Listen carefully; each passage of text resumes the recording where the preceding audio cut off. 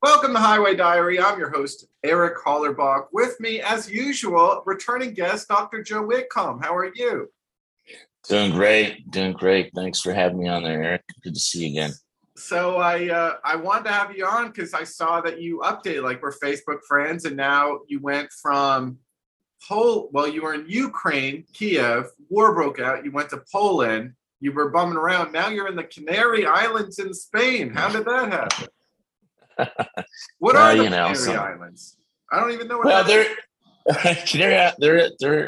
They're part of Spain. It's like Spain's version of Hawaii, except for they're volcanic islands, just about a 3-hour flight south, about 70 to 100 miles off the African continent in the Western Sahara. So it's a lot like SoCal as far as like the weather is concerned, except for better. It's never gets above like 85, below 71. Water's great. And the women here, everyone bathes sort of, topless. So you get the best of all worlds. Yeah. It's Spain, when in Spain. So what made you decide to go to the Canary Islands? Like, you can go anywhere. You have this great lifestyle where you're, doing Monday to Friday. You showed me your schedule. You're packed solid doing therapy appointments, but then, your weekends are free. And I saw that you're like basically living it looks like a resort to me. I mean, are you in a condo? Or Yeah. Well, I beat Bob around quite a bit there, Eric. I typically operate is I research where I want to go in advance, and usually I come here for 3 months. Usually, when I go somewhere, I want to get to know the area. So the Canary Islands, kind of like the Hawaii of Spain. I rent out. I sort of island. There's 7 islands, so I island hop. I spent a little over a month in one area, and I just sort of get to know the terrain, go from have an Airbnb, and then I sort of rent out a hotel on the beaches on the weekends just so I can get the other sort of areas, and also like the mountain areas. It's a lot of fun. You sent me this test, this online kind of test, and I took it, and it describes if you are more of a king, lover, magician, or warrior. And so I was like, I got nothing to do right now. So I took the test, and I'm very balanced. I'm 88% king, 88% lover, 88% magician, and only 75% warrior. I'm more of a lover. But what's with this quad way to? Oh, okay. Well, this is basically the archetypes. The archetypes, like in Jungian theory, shadow work. But when we talk about archetypes, there's the king. You have 3 different types of kings. You have like the sort of the good, benevolent, healthy king.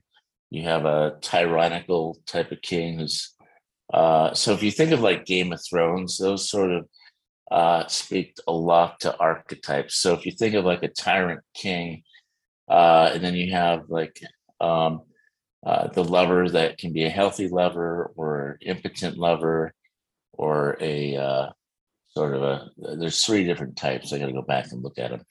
And then the magician has the healthy deceiver, the joker. And then the warriors, the healthy or toxic, the healthy warrior, masculine, more of the toxic sort of warrior. And then I can't remember the third one. I'll have to look it up. Do you see what they are? The king, lover, magician, warrior. I think you did all 4. And then, but then there's inside each one, there's sort of a definition of the type of king they are, the type of. I see. Do you see it? Do you have it there in front of you still? I just have my results. I just have my 88 all across the board. I gotcha. Okay, gotcha. I'm glad that I'm balanced. I was glad that I wasn't like all one thing, none of the other, Yeah. It's kind of, it's some of the work that I do with men when we're talking about archetypes. I want to talk about that a little bit because I have a lot of feelings about this, but I also want to talk about you for a minute because it's very interesting. I read this book back in the day called, did George Carlin do a book called A Place for My Stuff? And he was all talking about Western culture and getting a house and then just packing your house with shit, more and more shit. And you went through that phase. You were living in Santa Monica for a long time and you had a place for my stuff.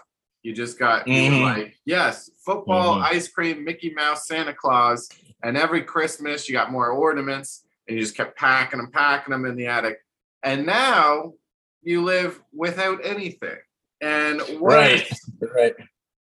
So you've lived a complete binary lifestyle, right? You've had on the one side of the spectrum, all the stuff, all the cooking appliances, all that, and now you're just living, out of rentals for 3 months at a time and exploring. Yeah, that's right. Well, I had my dream house in also not just in Santa Monica, but when I moved down to Carlsbad, I had an amazing house. When I first moved down there, I thought, I'm going to live here. It was just right off the village there at the end of Chestnut. And it was Party Central there. We used to have all sorts. It had like 4 levels. It had the rooftop, the bedroom area, living room. We had a great Halloween parties there. And then the bottom part had like a 6-car garage. And it was really weird. I went off to, I was doing my research and development for the last 8 years in my doctorate for trauma-informed mixed reality. And I was done with the research and I started trying to do the development of all that. And I had brought in some people you kind of learn to hire people, but I was hiring people to help them during COVID. So COVID hit a lot of people really hard. And it was, and I was actually thriving when everyone else was sort of on the downturn. My practice and my project was doing really well. But it just wasn't working out with me and with my team. So I told them, hey guys, I got to just sort of terminate what we're doing. I went to Ukraine, hired a company out there, great company to do the development. That was about 1.5 years ago, came back. And it's either the universe has an intervention. It's when it says to go, you got to go. I came home and the people that I had brought in during COVID stole everything. They took all my computers, all my furniture. They cleaned me out. I had been gone a month. By the time I got back, they were long gone. Police couldn't do anything about it. So that was kind of my cue. Instead of getting bitter, I got better. I decided I was going to take that advantage to sort of base jump. I took 2 suitcases. That was it. That was the 2 suitcase challenge, and headed to Ukraine. Man, I thought the stand-up comedy industry was cutthroat. You're saying that the research and development of virtual tech that gets you out of trauma, is that cutthroat? They just you're gone for a month and they stole all the computers. Wrong people, man. You just got to make sure you hire the right people, good people.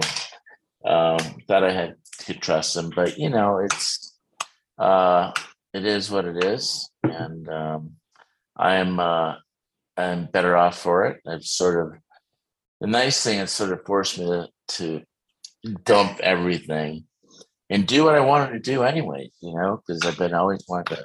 I traveled a lot when I was a kid in the Philippines for like 4 years, from 19 to 24. Well, in the Army. Yeah, Air Force, yeah, U.S. Air Force, yeah. So I got a chance to see the world when I was a kid. And then it was time for me to kind of go again. I became an empty nester about 12 years ago, about 12 years ago. Was a young and dumb dad, so this is sort of my time now. So it's good.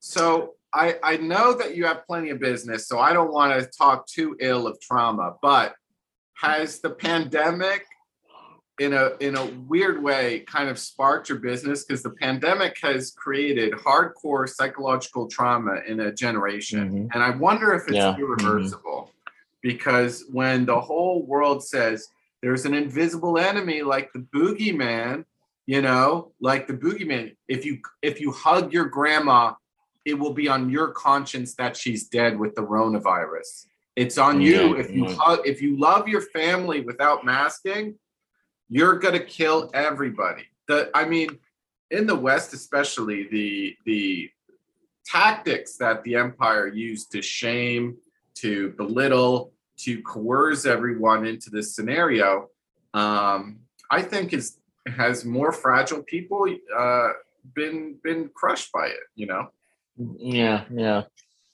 I mean, there's no going back. I mean, nothing ever goes back. I mean, even Einstein said, once the mind's stretched, it will never go back to its original dimension. Things just don't go back to original dimensions. Once it's sort of, you can't put it back in a box, so to speak, right? So it's always going to be lingering, and nothing really prepared any of us for COVID. I mean, there's trauma that can sort of hit us hard, like a sort of like a lightning strike, that sort of trauma, those critical incidences. But stuff like, the insidiousness of COVID and just everything around it, it's kind of like watching standing on top of a house and watching the river rise, and you can't do anything about it. So that's a different type of trauma, that sense of powerless and helplessness people have, that there's nothing they can do or to change it. So, and it's people, yeah. So I don't know about the politics of it. I just know from a psychological side of things, this definitely has impacted the loss of, the biggest impact, I think, has been sort of the loss of social capital connection that people have. People have become more anxious, depressed, suicidal rates. People have been more exiled, alone. And as you know, an alone person feels like a bad person. So, it just sort of exacerbates, makes it harder for people to, connect, right?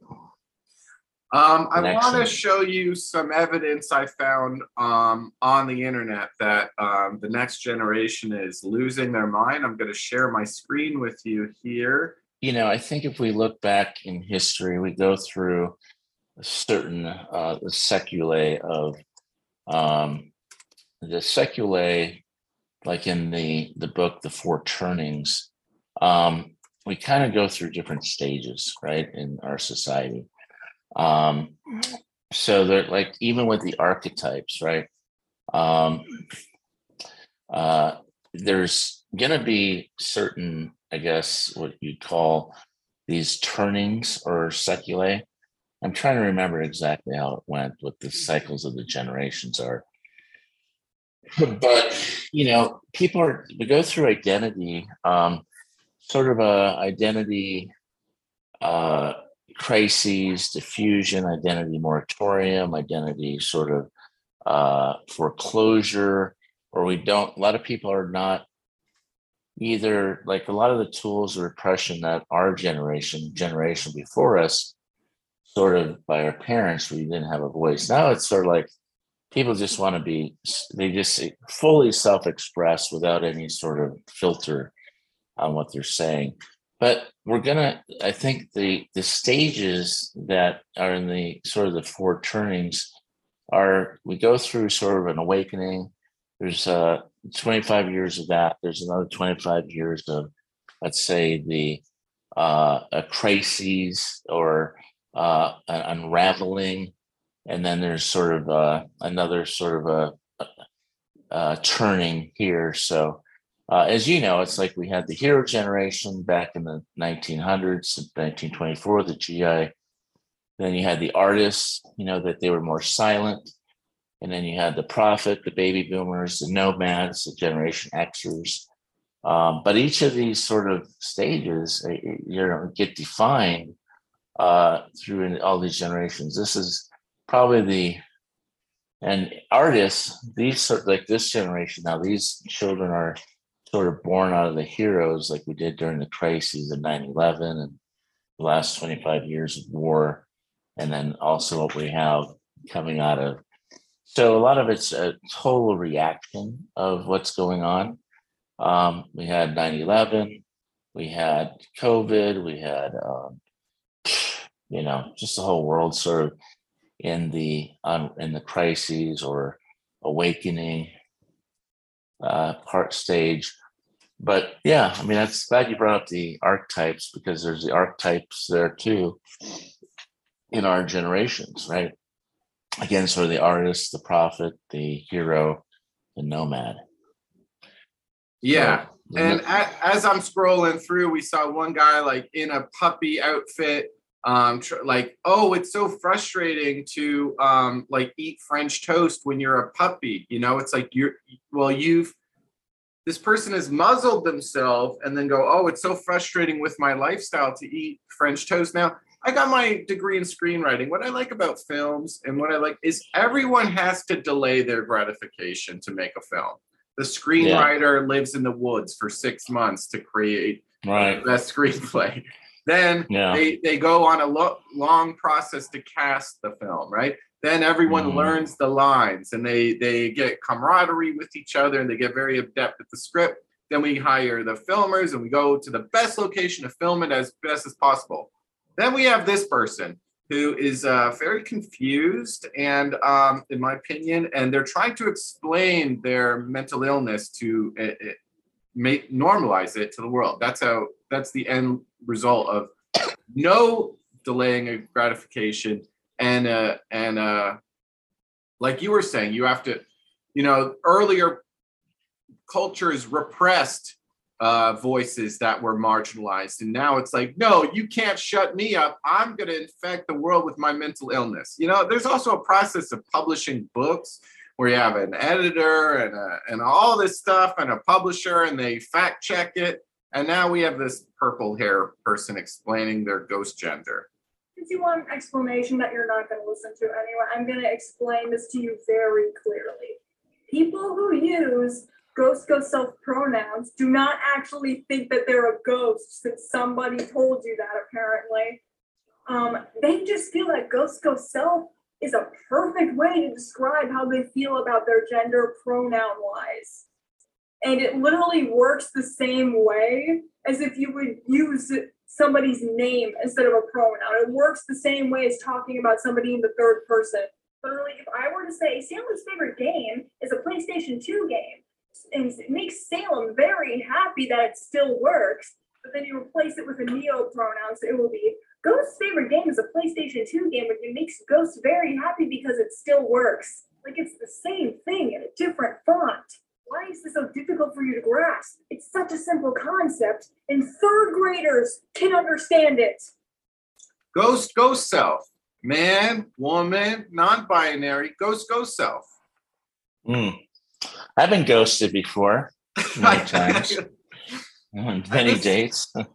I mean, after one or two dates, I've been ghosted. I get it. I mean, this is a crisis. This is the millennial crisis, identity crisis. It's going to be happening. This is the millennial existential crisis. So, and post-millennial. Well, we even have what we'll call now the COVID babies, pandemic babies, which will have their own set of problems, right? So what are we going to do about it? So we got a generation that has some identity confusion, again, I think it's every relation. This is sort of a revolt, I think, of the tool, like I said, the tools of repression or oppression that people felt for years and years. It's an explosion. Do I think it'll do I think that'll all sort of shift with the next generation? Yeah, because we all look at our parents and go, what the heck were they thinking? Right. So I know my kids are too. They're asking me themselves, what was I thinking? Like you ask yourself, what were my parents thinking? We're all going to be, I think this is a great time for soul searching. I think it's a great time for people to be on their yoga mat, in the islands, working on relationships and trying to maybe try to be a better version of themselves. I kind of learned that the hard way. Ghost self. I always thought that, Ghost self. That's interesting. Where did they get that? Did they say where they got that ghost? Is this what they came up with? Sort of because they don't want to be seen, or they do want to be seen, but it's gotta be tough. I mean, in my opinion, I'm looking at a very attractive young girl who probably is constantly hit on by the 19-year-old boys of her generation. And to the level that she's so annoyed by it, she's like, I identify as a ghost. Like, you know what I mean? I think that's where that came from, if I were to guess the etymology of it. But it's, I always thought that, it would be best if, when you get something like a washing machine, it should make your life more convenient, because now you have a washing machine. You don't have to spend the time go into the river and hitting the clothes with a rock, right? So now you have something to do. But then the bankers are like, they charge you interest on the convenience. Then you get all the way to the level of a house with all your shit in it. It has all these conveniences in it, 6-car garage, but every car has auto insurance and maintenance. The house has property tax. So like this big house that you think is just going to make everything more convenient is always just charging you interest on itself with, your cars, your house insurance. Now you have a pool, but now you need a pool guy. Now you have a lawn, but now you have to mow it. Now you have this, but now you have to pay tax on it. Now you have this, but you have, whatever. So as you get more, as you bundle a bigger nut of my stuff, then you're always gouged by it or almost trapped by it, And I always remember thinking when my parents would describe that growing up in New Jersey, I was astounded when they told me that the house that I lived in cost $10,000 a year in property tax. Although I went to school and I benefited from the great school that I went to, the public school in New Jersey, I was always like, oh my God, the house that you bought? No, you bought the house. We live here. And they're like, no, there's insurance. And they just on a piece of paper described every expense. I couldn't believe it. I could not believe it. And I kind of grew up feeling guilty. Now, on the other end of the spectrum, if you live in a communist country, that I think a lot of these libs of TikTok would aspire to living somewhere communist, which on one hand sounds like a utopia, but then nobody has like the push to go outside and go earn their living. You have Maslow's hierarchy of needs, and the bankers know this, so they charge you the most money for your housing, to food, your food and shelter. You know what I mean? But in communist country, when those things are taken care of, nobody goes out the door to work. So then everything crumbles under nepotism when everyone's needs are met. You see what I'm saying? So it's always like a balance of dark and light, of pushing the population and to have the best scholars, but then the other thing is just more narcissistic insecurities. And I even find that in the comedy thing. Like I spend a lot of time at home writing jokes, and I find some comics go up and if they pontificate on narcissistic insecurities. And it's like, all these people went out to watch this nonsense. You know what I mean? I need to express myself nonsense. And it's just frustrating to me. I like to delay my gratification and write really good, anyway. Yes, and yes, absolutely.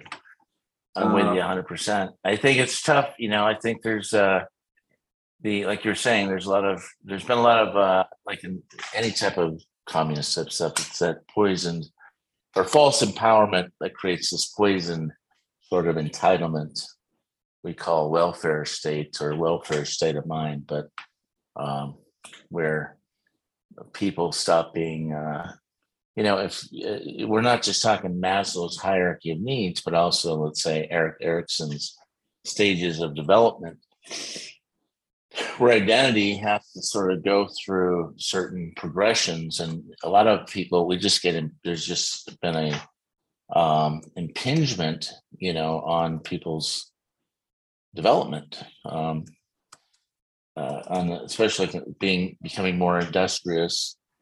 Are you familiar with Erik Erikson's No. stages? Okay. Well, we're talking a lot about identity, right? As we're talking about identity crises and existential crises, but we go through different stages of development, and if we don't sort of move beyond it, let's say we start with like our need for trust versus mistrust, right? That $96 million question we're all asking, especially from as children, are you there for me? Can I count on you? Going to have my back? Are you going to be accessible, responsive, engaging, emotionally? If you get a yes, right, we're trusting, we're able to, create connections, we're able to create sense of belonging. But if there's mistrust, people aren't trusting. So the world sort of becomes a dangerous world type of thing. And then if we don't then we go into more autonomy versus like shame and doubt. That's kind of in our preschool years, so 3 to 5. Then we get into initiative versus guilt. Like people either taking that initiative, right? Or there's been a lot of, like I said, tools of repression, guilt or shame dumping. That's, shame is so corrosive, it makes us believe we can't change. So you get a lot of that sort of shaming.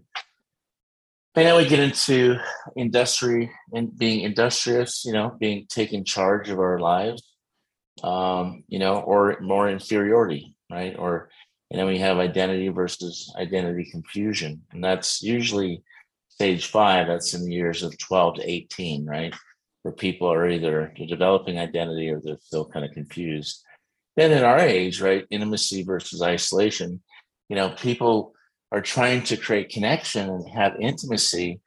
But in the meantime, COVID comes, all this other stuff, people are isolated. So those kids that are like 18 to 40, who are supposed to be like creating connections and out there socializing, they got sort of, sequestered to their dark nights of the soul, for 2 years. And then hopefully guys like us now who are in our 40s, 50s, we'd be able to be more generative. I'm 37, Joe Whitcomb. All right. So you're sort of in the intimacy, developing intimacy, connection, or isolating, right? I'm ghost gendered. I'm ghost self-gendered. Thank you. Okay, cool. Well, now you know your identity. Okay, cool. No confusion there. But we get generative, or we get into like stagnation, like people just sort of give up. In the last stage, we see the older people where we have integrity, or they just fall to despair, right? And so that, or sort of a resignation of life. And so we're seeing it significantly. And part of our job is to help bring people not back, but forward to, answer those great questions like, who am I? Where am I going? What do I stand for? What do I fight for? What am I here to champion? What is my highest purpose? A lot of people don't know, right? They're just sort of, walking in the dark. Trying to find identity these days is like trying to be in a black room in the middle of midnight, trying to find a black cat. It's really hard to find that search for who am I? Yeah. I had a hero growing up that I was lucky enough to meet a bunch of times, and this guy called Dave Mirra. Maybe you've heard this name. He won 14. No. He won 14 X Games gold medal in either vert, dirt, and park bicycle riding. He was the first guy ever to do a double backflip on a BMX bike. Guy Dave Mirra. Wow. I mean, incredible. And I met him, and he was the most standoffish person. And he, anyway, so when he turned at the end of his BMX career, when he was starting to place bronze, he got 24 medals in total and 14 gold. And a lot of his bronze medals were when he was 39, 40. He started to get into rally car racing because he was such a adrenaline junkie. And in 2016, at the age of 42, he killed himself. And I feel like when his body couldn't be what his identity was, you said these days, people's identity is like a black cat in a black room. His identity was like a shiny, glowy, fluorescent ball in a dark room. And the second he couldn't ride bicycles to gold medal levels anymore, he's like, I'm done, bang. He also had CTE. They found that they looked at his brain and he had CTE. So he had this like constant. TBI, traumatic brain injury. Yeah. And at the age of 19, he was hit by a car and fractured his skull. After that, he had a amateur boxing career. And then he was just the most hyper competitive person. I met him at Woodward. I met him in Woodward, Pennsylvania is the best training center for BMX and extreme sports. They have like, padded stuff, so you don't have to take a concussion every time. They have like pads around so you can learn your things. I also met him. There's a documentary that was on ESPN, and there was a place where he was just like in a skate park, and it was packed with people. And I was one of the like, I would go to the skate park with my bike every now and then. But so I watched him jam, and he was just doing 540s, just like nothing. And he was just like the most amazing person. But the second he couldn't do it, I feel like his flaw was he was his identity. And the second he couldn't do it, he was out, which you could say is like toxic masculinity. One of the things I resent is some people say, oh, it's such toxic masculinity to be a hyperachiever. And it's like, what? Toxic? That's the basis, the backbone of America is achieving anything. Right. Identity achievement. Yeah, that's right. Well, that's true, right? And I think from a psychological perspective, we have, our identity is in, we have tasks. Life's made up of tasks and relationships, right? So a lot of people identify mostly with their tasks, like what they do, rather than who they're being, right? So their being is sort of attached to sort of this persona, right? And the persona is, we have our true self and our false self. And so sometimes that false self, we haven't been really confronting or dealing with our true self, right? Who am I really, right? Without all these things, to sort of define me. And people go through these crises, and this is such an identity crisis, especially, how old was he? 42. Yeah, midlife crises, right? There's some real existential stuff that happens. You wait, it'll hit you like a wall, right? Because our purpose shifts are, who we are and everything that we built, right? And eventually it's sort of like, when I got to like 40 to 50, it was like everything I had built was on a sort of like a house of cards, right? And then something came and sort of poked on it, and the house of cards sort of collapses around it, right? Because the identity hasn't really been sort of scaffold, right? So it's sort of like an adding and subtracting thing. You have to add something to before you subtract. So a lot of times people will leave, like the astronauts will go to the moon and come back and suffer some pretty profound depression and anxiety. Some even said they're suicidal because of just the loss of mission and purpose, right? The excitement they had, they landed on the moon, the pinnacle. Now what, right? Where do we go from here, right? What's our next chapter of our life going to be? So unless we sort of learn to reinvent ourselves, right, at a certain time, right, where we get into more of an integrative part, right? So a lot of us, we find ourselves sort of fractured, right, split off. We got this part, this part, this part, this part. And when working with men, the task there is to try to integrate all those different parts that make you, right? Some of them may seem really fractured and split off or different, but when you just sort of follow that little red thread, of someone's life, you can find that cohesion of like who they are, right? And that becomes more of the, more of the identity achievement. And, so there's more generative and more of a sense of authenticity, right? When you get into that. A lot of people are going through it because they haven't really been able to be authentic, so you take the mask off, then what do we have left, right? I always am fascinated when I'm watching Olympic coverage, and they, especially girls gymnastics, because the commentators are so brutal. They're like, well, she turned 16, so this is going to be her last Olympic, or like she's 14. Well, yeah, she's at the peak now. It's like, what, after she wins a gold medal, it's time to send her to the glue factory? You know what I mean? Like a racehorse. It's like, well, it's all over. She's 15. And it's like, God damn, she hasn't even got to college yet. Like, relax. Yeah. And that person was brainwashed to be the most hyper competitive. If you're in that situation where you're going for an Olympic gold medal, I mean, right. Well, that's, So identity, we're sort of talking about identity, like the different types of, but sort of the identity crises that we're going through now that you sort of started leading with today. People not really knowing who they are or redefining themselves and in ghostly ways, and but.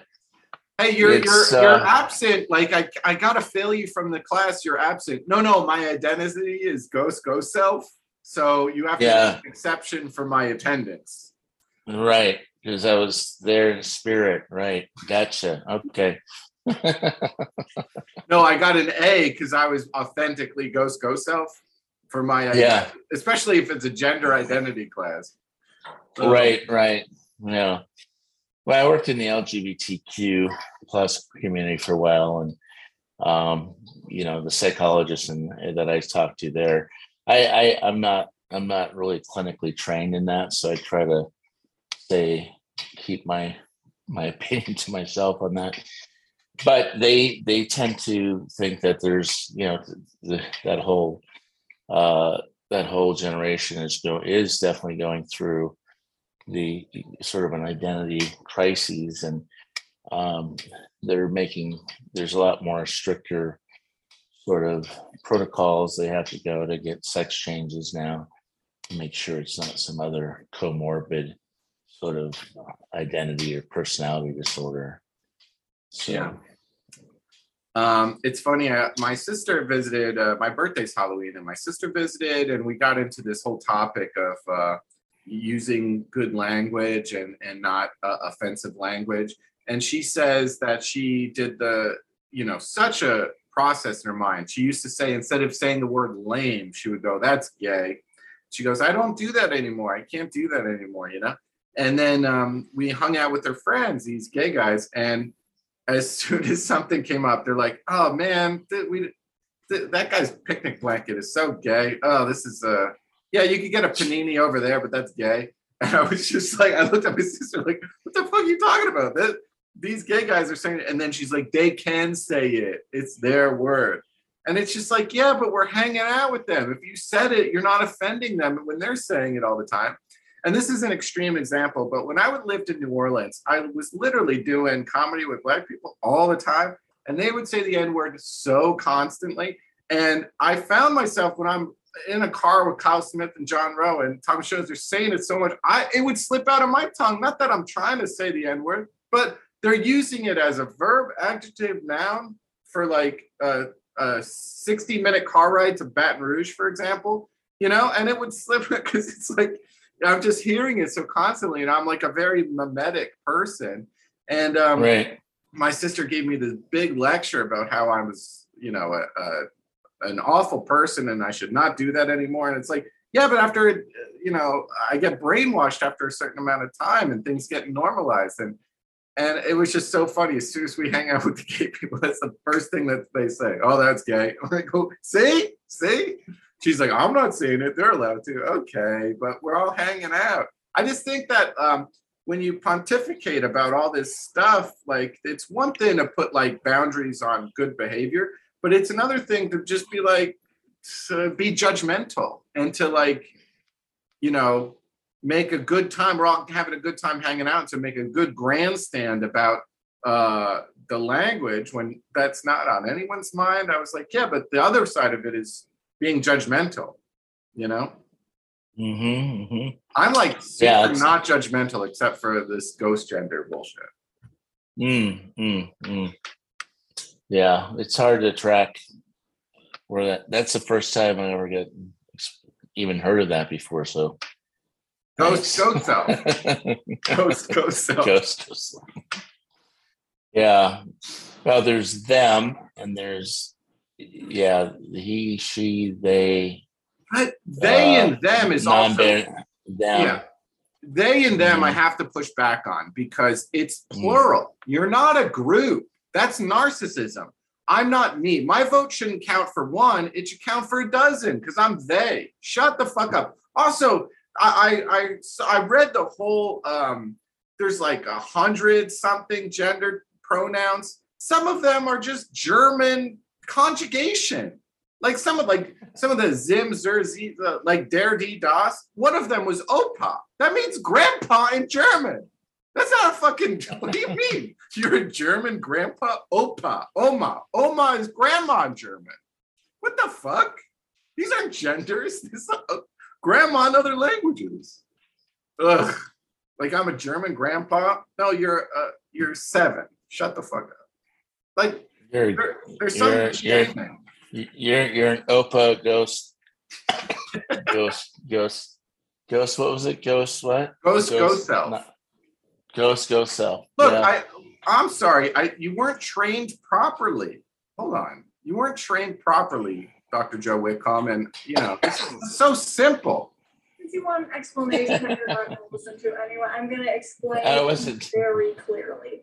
People who use ghost self pronouns do not actually think that they're a ghost since somebody told you that apparently. They just feel that ghost self is a perfect way to describe how they feel about their gender pronoun wise. And it literally works the same way as if you would use somebody's name instead of a pronoun. It works the same way as talking about somebody in the third person.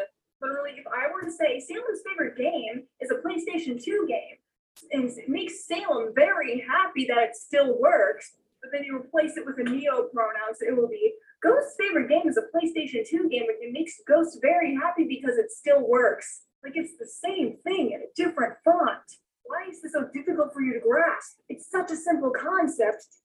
Why is it so hard for you, Dr. Joe Whitcomb? These are neo-pronouns. Don't resist change. Oh, you're stuck in the past.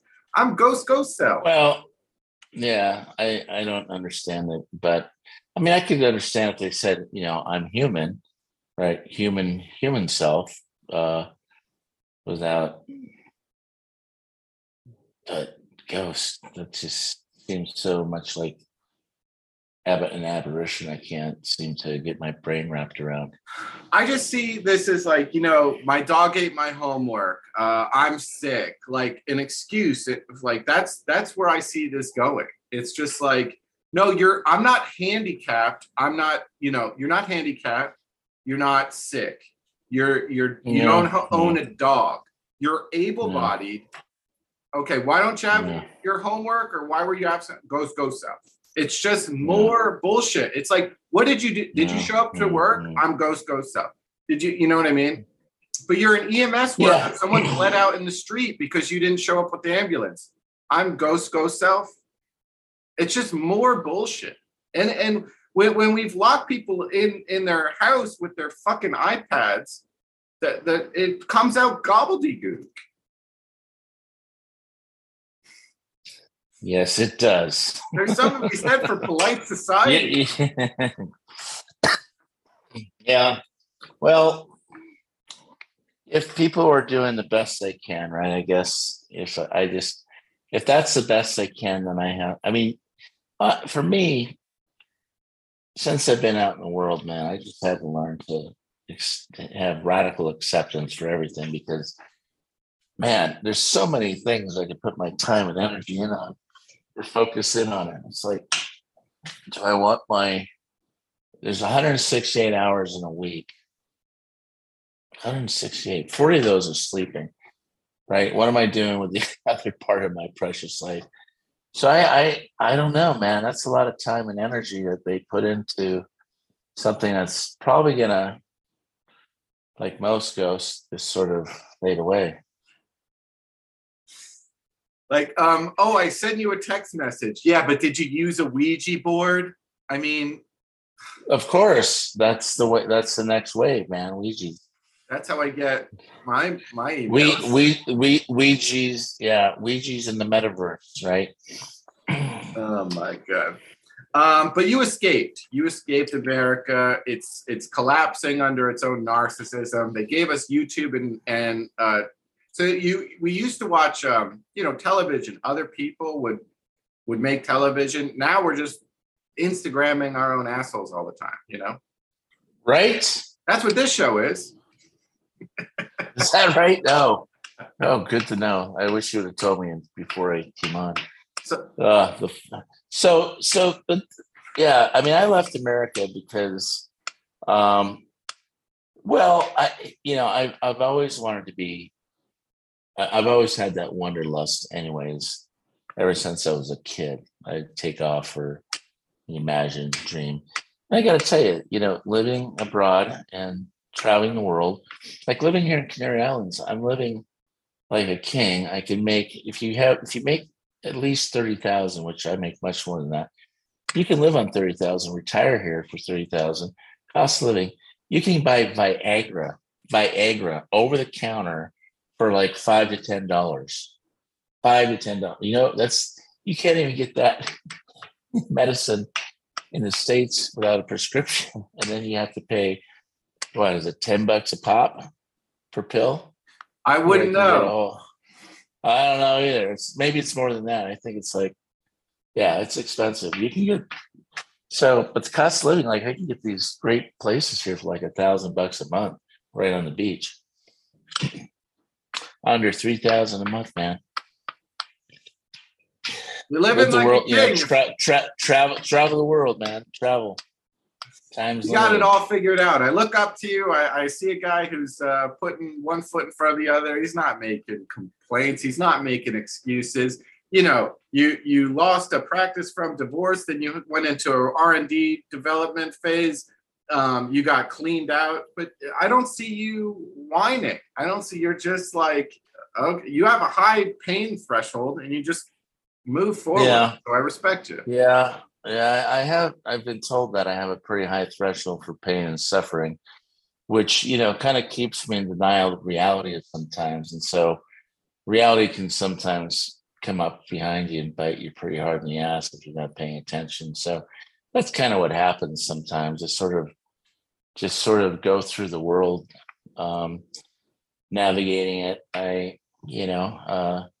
I met somebody kind of cool. She's Polish and she's a dentist, so she can't travel yet, but when she retires in a few years, she might be hopefully my ride and die girl. Looking for that ride and die girl to just get on the back of the bike and just kind of go explore, And if you fall off a curb and you hurt your teeth, then she did that for me. I had actually chipped my teeth on the train ride from Kyiv to Poland in the middle of darkness. I ran into like a pole in the middle of the night and I chipped this tooth and did something else. And he cleaned it all up, made them all look nice and pretty, nice and white. Damn. Pretty cool. That's a pretty hot first date. Yeah. Still in the honeymoon phase, cleaning your teeth out? Yeah, well, we've been together about 5 months now. So she's in Krakow right now. I'm here in Canary Islands. We're kind of giving each other some space for the moment, just sort of to figure some stuff out. But I can't handle Krakow, cold weather being a Southern California guy, so got to go where it's warm. My next stop is Barcelona in the spring for a couple of weeks, and it'll be Marseille, France for the rest of spring. And it'll most likely be Norway, Finland, Sweden, Denmark for the summer. And I don't know where we'll go from there. Probably Southern Italy again. Unbelievable. He's the Johnny Appleseed of online therapy. A buddy of mine I met, Dr. Joe Whitcomb. What a pleasure it is to talk with you. I'd like to give you the update on the insanity of the collapse of the American empire. What happened? Yeah, I've been out of touch.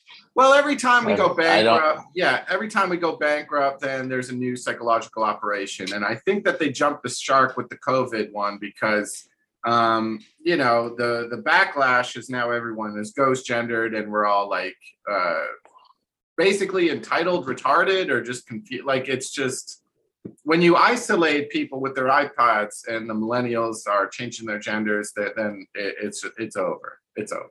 Too much, yeah. As Stick said, I got too much time on my hands, Well, all right. I think that's it. Bye for now. This is Highway Diary episode 360 something. You can find Dr. Joe Whitcomb, Relationship Society. That's the website, right? Relationshipsociety.com. Yep, that's it. And they can call me, and my email is joe@relationshipsociety.com.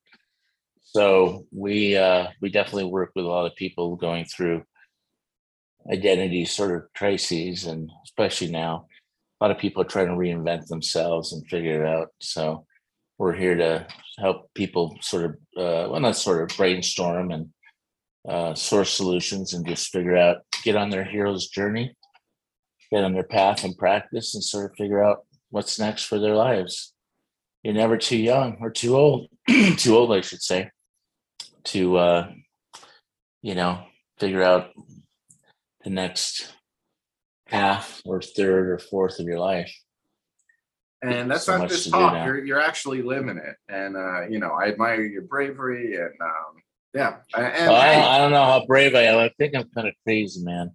Courageous maybe, but it make me more crazy. Where's the spectrum from insanity, genius, and ghost self? Who knows? It's all. Yeah. I'm somewhere on the spectrum, right? Sometimes life is a ghost town. So. All right. We'll end with that. Thanks, buddy. Take care now. All right. Hey.